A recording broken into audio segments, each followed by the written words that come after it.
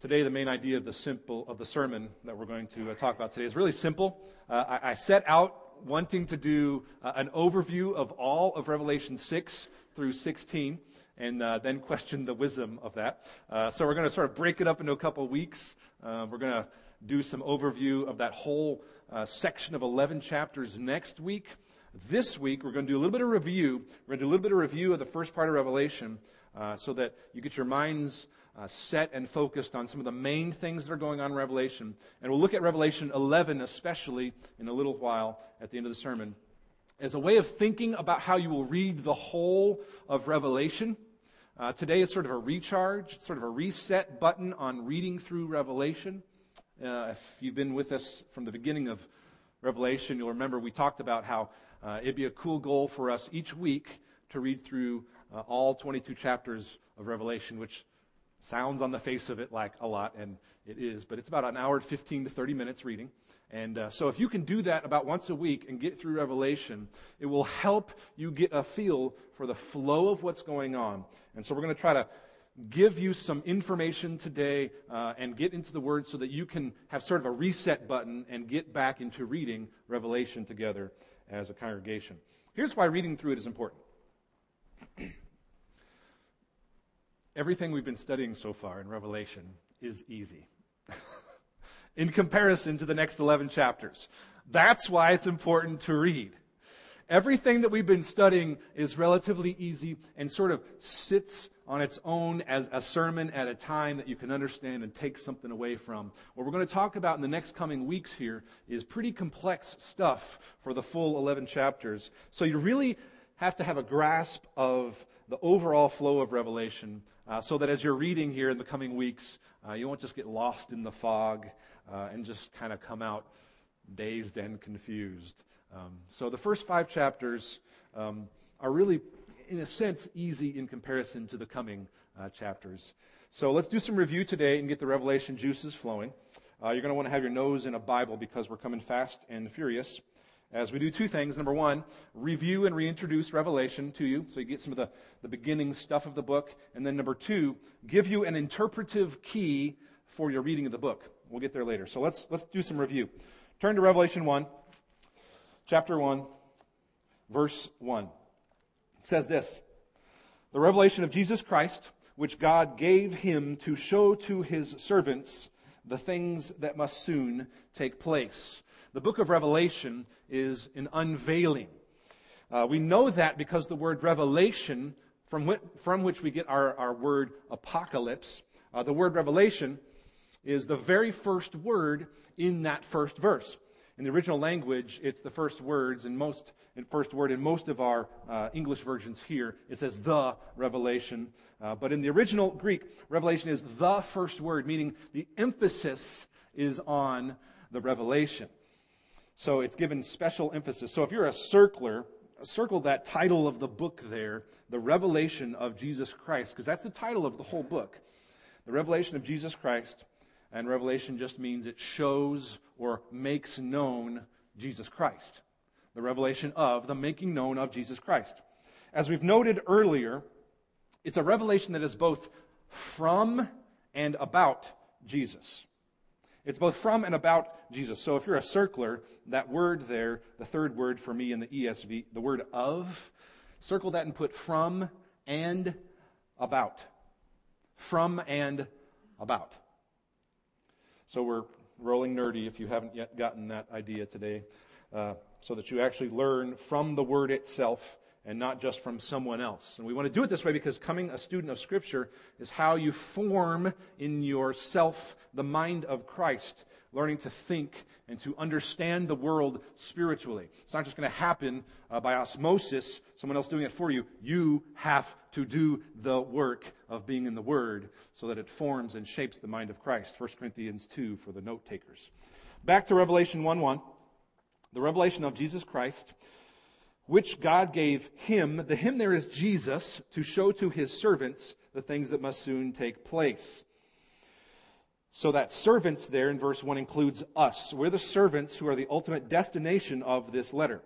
It says, the things that must soon take place, that's what God is giving Jesus to show to us, the things that must soon take place. So Jesus, who verse 1 says got the revelation from God, is the He here where it says, He made it known. He made it known by sending His angel to His servant John, who bore witness to the Word of God and to the testimony of Jesus Christ. Look there at that word, made it there. He made it known. That word it there, if you're a circler, can refer to, in general terms, the revelation, the revealing, but it can also refer to the specific letter we're reading here. So it kind of connotes both of those things. The concepts are interchangeable. The book of Revelation, meaning the letter and the revealing of God there. That's what that little word it means. He made it known by sending His angel to His servant John. Remember, we talked about 5 parties being involved in the transmission of this revelation. You see them involved here. God the Father gave to Jesus, who gave to the angel, who gave to John, who gives to us this testimony. So we focused at the beginning of Revelation, if you'll remember, on how what we're holding here as the Word of God is sacred stuff. What we're holding here is sacred stuff. This revelation here contains the very oracles of God, 1 Peter 4, and it outlines for us how we should live while we await God's finishing work in the world. We know this is sacred stuff because verses 2 and 3, follow along, verses 2 and 3, it says, John bore witness to the Word of God. Revelation is wisdom from God. That's what makes it a sacred word. He bore witness to the Word of God and to the testimony of Jesus Christ, even to all that he saw. And then the next part is what we call a benediction. It just means good word. It's a good thing to say. It's a good word. It usually starts with the word blessed, like this one here in verse 3. There are 7 of these blessings in Revelation. Remember, the number 7 is important because it talks about completeness and perfection. And there are 7 of these blessings in the book of Revelation. Someday we'll get out a chart of 7s and really blow everybody's mind. So, back to verse 3. We know that Revelation is sacred because it comes from God, but also because of what happens when the Word of God is heard by those who have the ears to hear it. Remember, Jesus repeated that phrase in the letters to the churches in chapters 2 and 3. He who has ears to hear, let him hear. Which means he was repeating something that was already talked about in the Gospels that he had said before. It says this, verse 3. Here's the blessing. Blessed is the one who reads aloud the words of this prophecy. And blessed are those who hear and who keep what is written in it, for the time is near. In that verse there, hearing and keeping are the same idea behind obedience. In fact, the word for obey means to keep what you've heard. So to hear audibly, as you sit in these pews, means nothing if not accompanied by keeping that word, if not accompanied by bearing fruit for the kingdom as we've been called to. It says that those who hear and keep are blessed. And the time being near part there, where it says the time is near at the end of verse 3, it refers to the work of God being completed in that He will, don't miss this because it's big, we're going to talk about this a little bit throughout the rest of Revelation. This reference of the time being near means that God will both save and judge now and later. The process that we see being unveiled in Revelation is that God will both save and judge, and it's already started and it will be finished. Both of those activities of God's saving and His judging are happening both now and later on. They're not done yet, obviously, but they've already started happening. That is why, as you're reading through Revelation, and you get to a passage and you think to yourself, so is this that I'm reading now, has this already happened, or is this not yet going to happen? The answer is often yes. It has already started and will be finished. It's why we talk about the already and the not yet. So is this already happening, or is this going to happen? Yes, is often the answer. Which is why when you're reading through these passages, especially in 6 through 16 and following, you'll get to something and you'll think, not sure what this has to do with my life now, because it sounds like then. Sometimes the answers are, what does it have to do with my life now? In ways that you wouldn't necessarily think of asking those questions. The fancy word for this concept of the already and the not yet is something I introduced a few weeks ago and asked you to go ahead and Google and research a little bit yourself. The word is inaugurated eschatology. It's the phrase that talks about the already and the not yet. It has started. It's the beginning of the end. That's what inaugurated eschatology means. So the punishment and the saving have already begun happening. And here's the even crazier part. And you may want to write this down and let it simmer a little bit as you read through Revelation. Remember, what we're doing today and studying is to prepare you for reading through it. The crazier part of this is that we learn in reading through Revelation, if we have ears to hear, that God judges those He loves even now. God is judging those He loves even now through the conviction of the power of the Holy Spirit in our hearts. God judges those He loves even now so that He can save us later. In the person of the Holy Spirit, He's sanctifying us and purifying us to make us ready for a relationship with Him if we will have hearts open to hear that convicting work. And friends, lots of believers like to go right up to that point and pretty much say, you know what, I'm good. I know where I'm going, I think. Growth in godliness may just mean learning to love the discipline that is calling you home. Growth in godliness might really just mean learning to love God's discipline. The kind of discipline by which He is judging us now so that He can call us home. Hebrews 12:7 says that it is for discipline that you have to endure. It is for discipline that you have to endure. Revelation prepares us for that. So keep that in mind as you're reading through. Go home and read Revelation 12, by the way. It's great, great stuff. Back to Revelation 1. Verse 4 is where we see the official greeting here of the letter. Read along here, verse 4. The official greeting. It says, John, to the 7 churches that are in Asia. And here's the greeting. Grace to you and peace from Him who is and who was and who is to come. God the Father there is eternal and sovereign. And from the 7 spirits who are before the throne, the Holy Spirit is sometimes represented in Revelation by 7 spirits, meaning the fullness of the Holy Spirit. And it says, and from Jesus Christ, this is verse 5, and from Jesus Christ, the faithful witness, the firstborn of the dead, and the ruler of the kings on earth. In other words, verse 5 is saying Jesus is fully God. He is fully deity.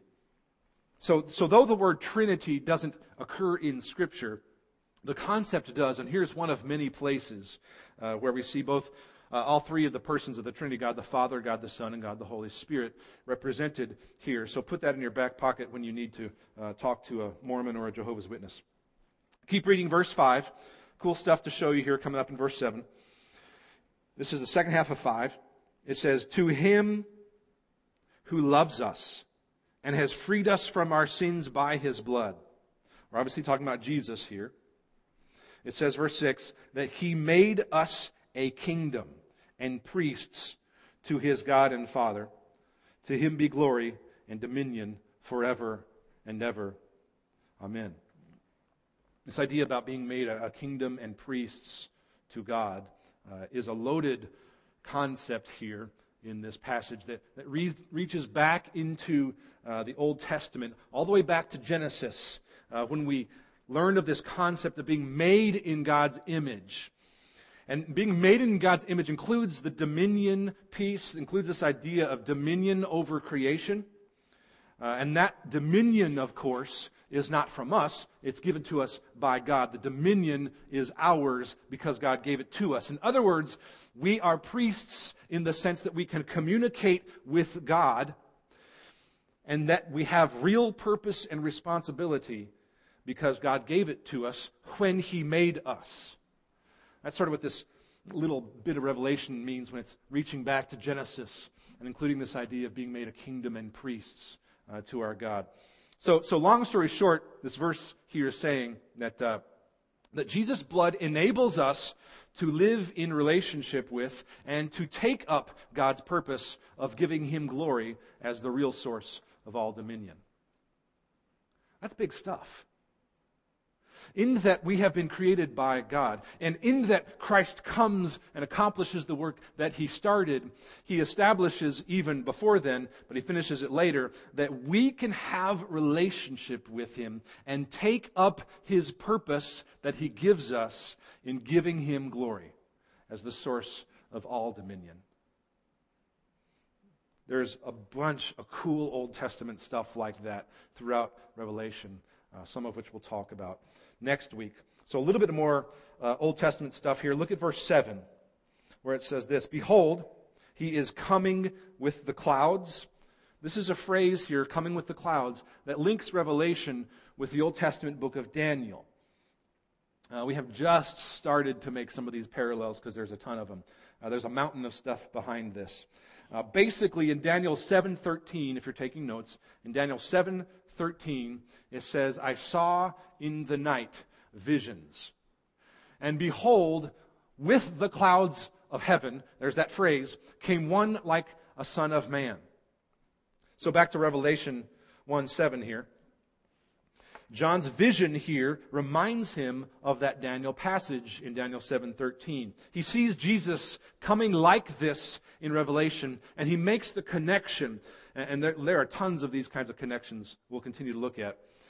So back to Revelation 1:7, it says, "Behold, He's coming with the clouds," there's that phrase, "and every eye will see Him, even those who pierced Him." That idea of Jesus being pierced is another Old Testament concept that John, when he saw this vision, reminded him of Zechariah 12:10. If you're taking notes, Zechariah 12:10, where it says that the Jews will mourn. They will mourn when they look on Him whom they have pierced. So here in this place in Revelation, John is announcing that coming King.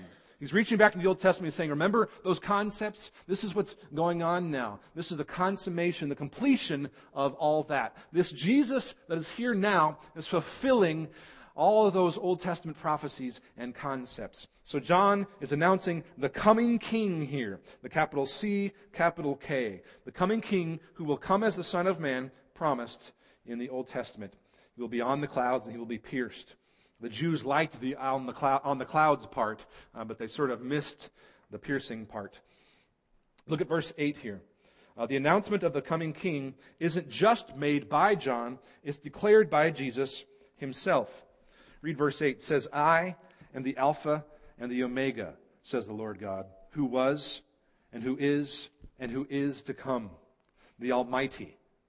Another one to put in your back pocket for when someone tries to convince you that Jesus didn't claim to be God. Revelation 1:8. Look at verse 9. It says this, "I, John, your brother," and I love this phrase, "your brother and partner in the tribulation and the kingdom and the patient endurance that are in Jesus." This is like John saying, okay, it's back to me. I'm speaking again. This is not the Alpha and the Omega. This is like the earlier greeting where he says, hey, I'm writing you a letter. But also notice that he calls himself a partner in the tribulation.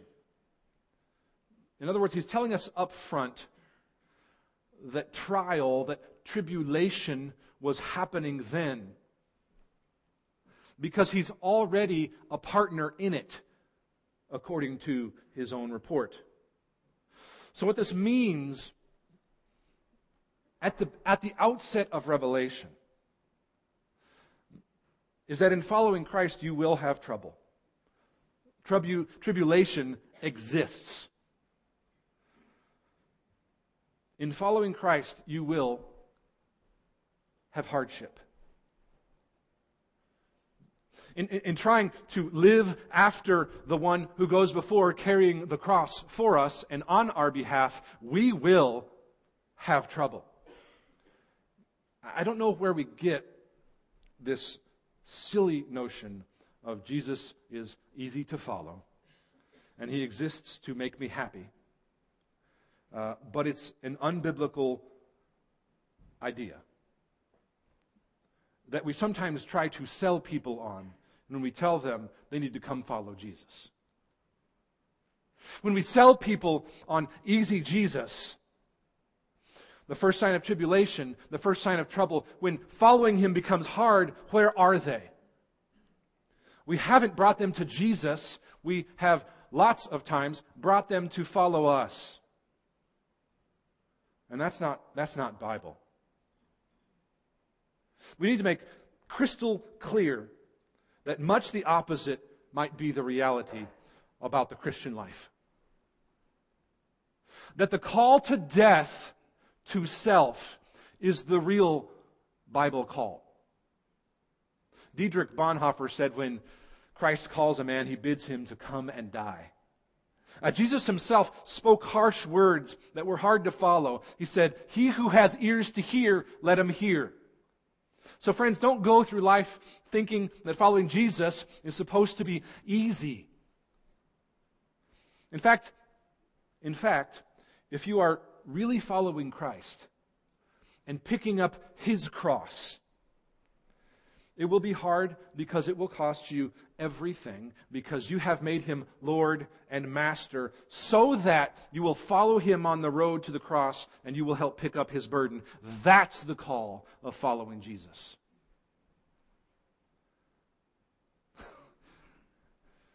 Which means, believer in Christ, some of us just need to stop whining when it gets hard. Guilty as charged. But when it's hard, then you know.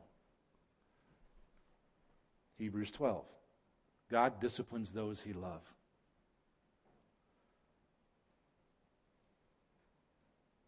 Some of us need a little more frustration in our life, perhaps, to squeeze out the self we are still in love with. Maybe some of us, instead of praying for temporary circumstantial relief, maybe we should be praying for ourselves and for our brothers and sisters. Lord, give them trouble so that they will give up the fight and die to themselves and love you alone. Until Christ is everything, Christ is nothing. So read Revelation knowing that if Christ isn't everything, then he is nothing. Revelation is written so that you can see beforehand that when God finishes what he started, things are going to get real.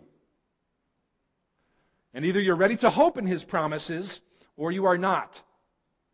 So trouble should not surprise us.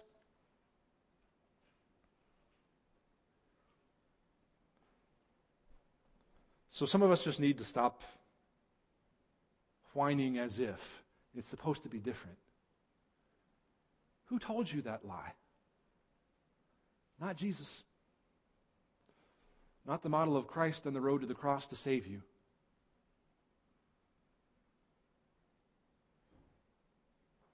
Now, as soon as I say something like, stop whining, I know that there are some who may think I'm belittling your suffering.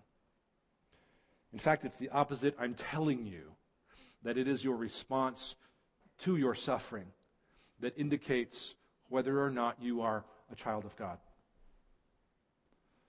No one's saying it's not hard. But this is the message of Revelation. God's children who are freed from sin by Christ's blood are conquerors Revelation is saying we are conquerors who do not roll up in a little fetal ball when the first sign of hardship happens in our lives. Because we have hope greater than rolling up in a little fetal ball when the first hardship happens. We have hope that lasts forever. And He's telling it to us here. Christians endure. Christians endure with patience. So when John calls himself a partner in the tribulation, he means it. Revelation calls us to patient endurance.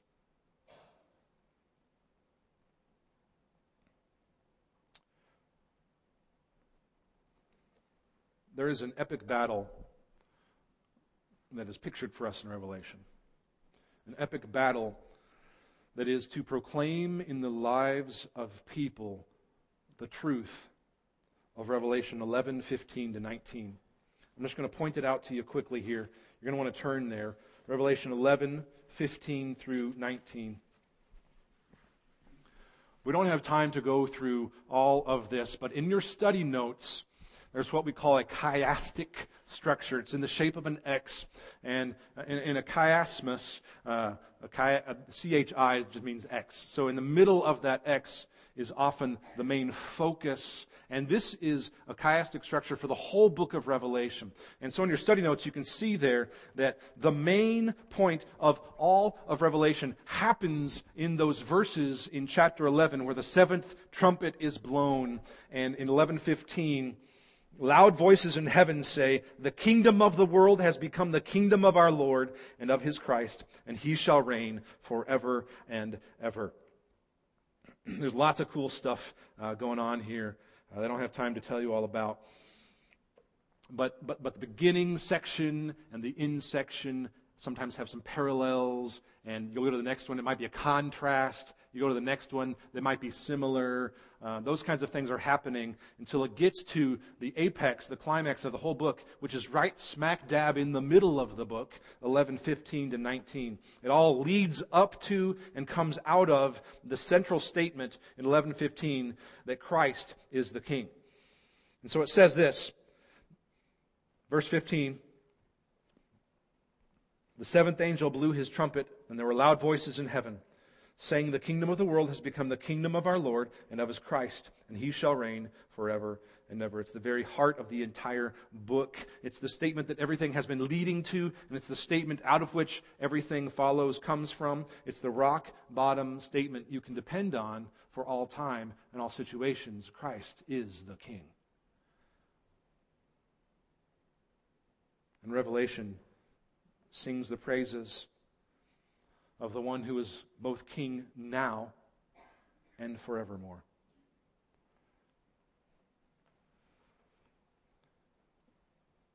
The theologians tell a story that sort of illustrates for us how Christ's triumph that has already happened benefits our lives.